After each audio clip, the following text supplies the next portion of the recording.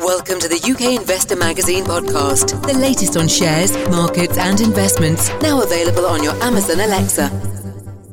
Hello and welcome to the UK Investor Magazine podcast, now also available on the Amazon Alexa as a skill. Today's podcast, we're very kindly joined by Guy Harrison, who is the General Manager of Dow Jones Risk and Compliance Business. Guy, thank you very much for being here with us today. Hi, Jonathan. Thank you. So, Guy, before we start, could you just give us a brief breakdown of your role, your background, and your sort of main operations at Dow Jones? Of course. So I'm the General Manager of Dow Jones Risk and Compliance Business. We help our customers by providing them with risk data, software, and services in four main areas.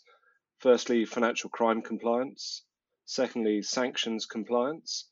Thirdly, trade compliance. And fourthly, third-party risk management, so primarily focused on their supply chains.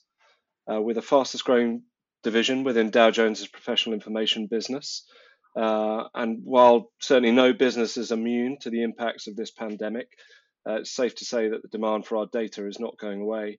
Certainly, as hopefully we'll discuss further, but compliance teams are facing increasing pressure to cope with the compliance impacts of the pandemic. Okay, so obviously we're here to discuss the current situation with COVID-19. You touched on the main areas there that you cover, but what are the main impacts that you're seeing on businesses at the moment from, first of all, the sort of main day-to-day regulatory considerations and obviously the management of those considerations, but also, the potential crime and fraud. How's that impacting businesses at the moment? So I think there's probably three main areas. There's certainly a heightened risk for business in terms of financial crime. That's the first one I'd highlight. Second one I'd highlight is that there's a high degree of disruption to their supply chains. They're having to look at their suppliers, potentially offboard and onboard new suppliers at a rate that they haven't had to do in the past. And thirdly, I think the other big trend that we're seeing is something of a resurgence of the nation state. And I know that sounds very grandiose, but in terms practically what that means is that you're seeing sanctions, tariffs, trade regulations becoming increasingly prevalent as a foreign policy tool. And that brings with it a whole new set of regulations that companies have to comply with as well. So, Guy, in terms of the financial crime, is this something that's being triggered, very much in line with COVID-19, or do you think this is a trend that you've been seeing for some time and it's sort of just coinciding with it, or do you think there's these criminals that are actually taking advantage of COVID-19 have really seen this is probably the opportunity for them to take due to the sort of measures that businesses are putting on purely to deal with COVID-19? I think financial crime has always been there. Various estimates from regulators around the world estimate that we capture less than 1% or identify less than 1% of financial crime. And that's money laundering, terrorism financing, environmental crime. Some of the most heinous things that happen around the world are then facilitated by financial crime. But I think certainly you see the people who are involved in financial crime, they're not letting a good crisis go to waste. And certainly they are incredibly resourceful and ingenious in terms of both adapting to the challenges that COVID brings to their financial crime activities, but also taking advantage of some of the disruption that the pandemic's caused. So, for example, if you look at some of the issues that our customers are having to deal with, the criminals are looking to this opportunity to bypass some of the customer due diligence measures that banks, for example, have to put in place. So, give you very specific examples: face-to-face checks are no longer possible. the checking of hard copy documents or the notarization of hard copy documents, and certainly, particularly for very high risk cases, where a bank would go out and do boots on the ground source inquiries on some of their potential customers, they're incredibly difficult as well. So I think you're seeing electronic due diligence start to become the new normal, and financial institutions having to look at open source documentation and open source data sources in order to be able to perform their due diligence checks. One of the other things that banks are struggling with is potentially a reduction in capacity, either staff being off sick or a sort of reduction in the efficiency of their processing as everybody starts to work at home. I think we estimated, as we saw across our customer base, something in the realms of around 20% reduction in the first few weeks of the pandemic in terms of them being able to process their checks. But sorry, go on. So, just going in there, do you think this is a situation where that, to deal with this problem, that banks will adapt to the working from home environment that may continue, or is it a case that they're saying, well, there's going to be a lull during this period, there's not a great deal that we can do about it, we'll try our best, but we're just going to try and ride it out and hope things get back to normal, and then the situation will be alleviated to some extent? No, I think the banks have definitely adapted well to the working from home environment, and those capacity issues are now starting to abate, and they're picking up again. However, back to this point of electronic due diligence being the new normal, they're having to look at their data sources, and perhaps where they would have relied on some form of physical check in the past, move to an electronic process. The other thing for the banks, they have to realize they can't take a holiday. Certainly the regulators are not giving in on their obligations. So banks are having to take more of a risk-based approach and look at their highest risk customers, their highest risk transactions, payments, and push those to the top. They're also having to put an increased focus on self-reporting. So they have to identify their own issues and report those to the regulator much quicker. And that's certainly what a lot of regulators are expecting. And then, as you said, I think there will be a catch-up period when we start to come out of this as well. And they will need to go back over old transactions, old onboardings, and make sure that they're fully up to speed. And I think this represents a very real risk for investors. If banks get this wrong, there's a huge impact. If you look back to the Westpac scandal that happened down in Australia just before the end of last year, that really brings to light the impact of getting some of these things wrong. So the fine hasn't been levied yet, but they put a provision in for upwards of $600 million.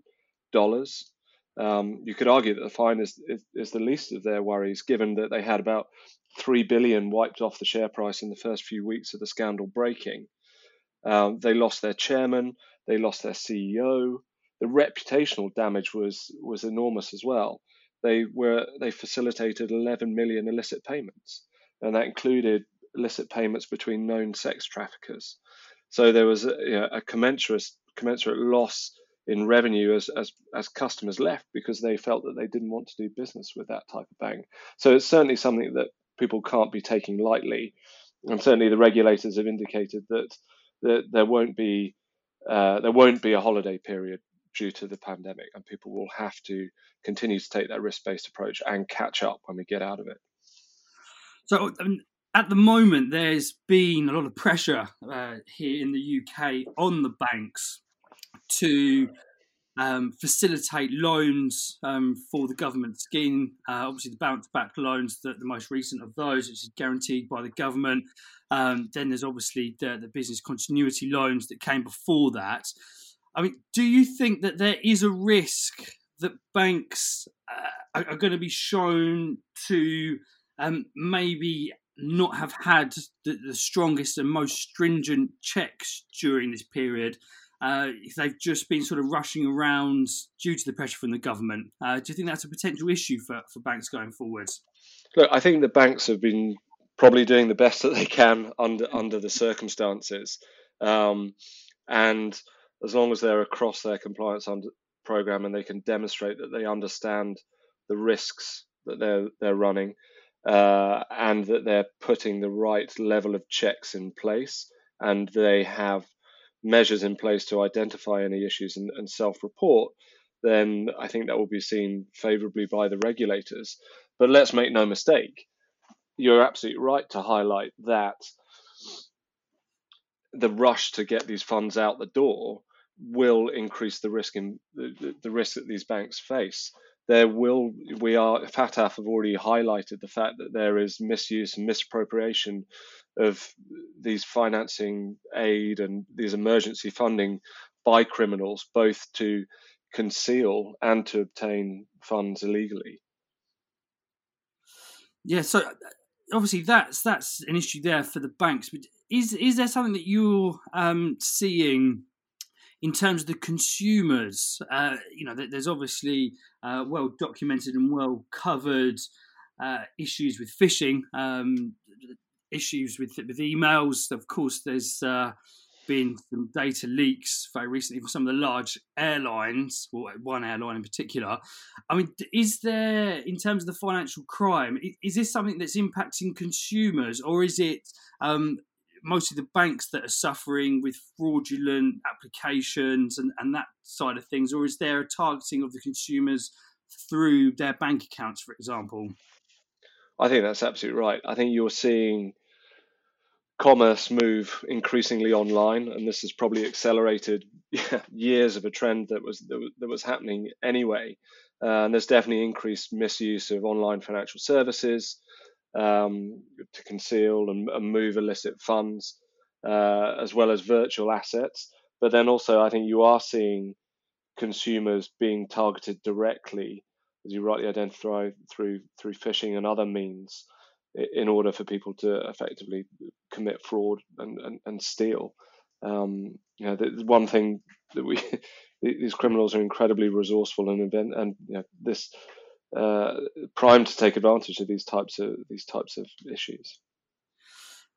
I mean, in terms of the transactions that are made that would stand out to yourself and your clients, with a situation that with COVID, we might have seen a reduction in transactions and activity.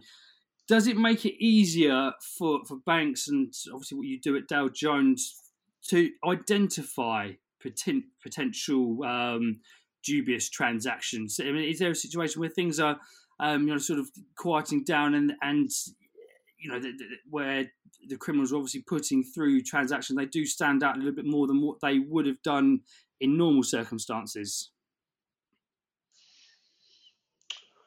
I'm not sure about that. I mean, when you think about the volume of transactions that banks are dealing with, millions, hundreds of millions of transactions, they are, and I think if anything, you've perhaps seen an increase in online payments that's increasing the noise around fraudulent or criminal transactions.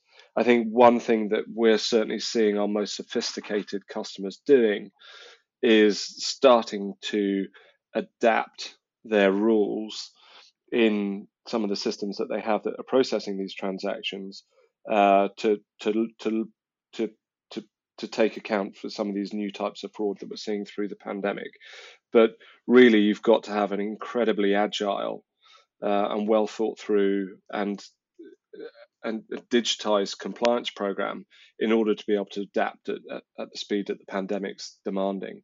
So I think certainly you'll sort of see coming out the end of this, both regulators as well as our customers catching up to the fact that they need to accelerate some of the transformation programs that they have internally to make sure that they are agile and nimble enough to deal with the immediacy of some of these new risks.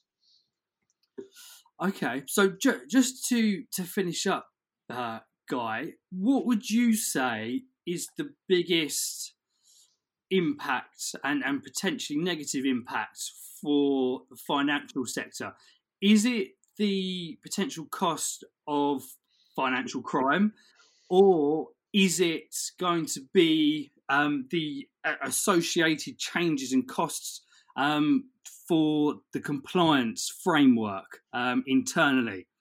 Which sort of the two factors? Is it going to be the sort of internal costs of changing it, or is it going to be the external costs of actually the crime and the funds leaving the system that way? I think, honestly, it depends on whether or not you have an issue. So if you don't have an issue, then there will still be, the cost will still be high to keep to bring your compliance program up to speed.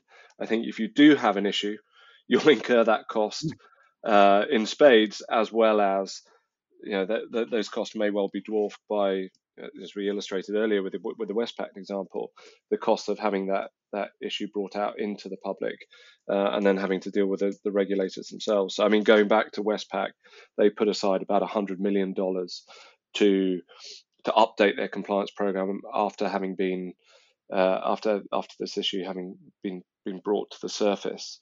But again, that's dwarfed by the cost of actually being caught out in the first place. Okay, so it's obviously going to be an interesting space for investors to watch going forward, and how the regulator does look at the changes that they've made there. I think so. I mean, you will see some of the regulatory activities being disrupted through this period as well. So on-site visits to the banks have become problematic. Anybody who's in monitorship has become problematic. That's become problematic because of your inability to provide a physical presence at the bank's site. So again, I think you will see, as we start to come out of this, hopefully, and well, who knows how long, but let's say for argument's sake, 6 to 9 months' time, potentially an increase in enforcement activity, and therefore look out for those risks starting to manifest further on down the line.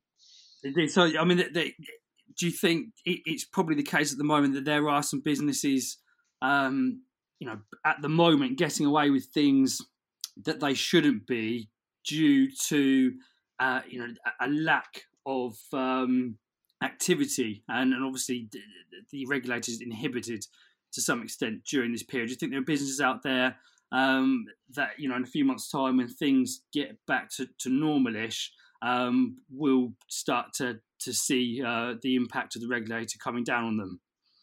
Yeah, I mean, I think getting away with it's probably not the right term. I don't think any of the banks want to actually be doing these things themselves, but unfortunately, things can slip through the net. I think you're looking at a period where there is a heightened risk and a heightened amount of illicit activity happening because, as we said, these criminals are looking to take advantage of the pandemic situation. And that's exacerbated by the fact that compliance programs and regulators are somewhat, and they're not completely inhibited by the pandemic itself. So I think you could potentially see an increased amount of issues coming to light once we start to get into that catch-up period and we stop dealing with the most immediate effects of the pandemic and start to look back into what actually happened through that period. Okay, that's fantastic. Guy, thank you very much for joining us today. Great, thank you. Thank you. So that was Guy Harrison, who is the General Manager of Dow Jones Risk and Compliance Business. Guy, once again, thank you very much for joining us. Thank you very much.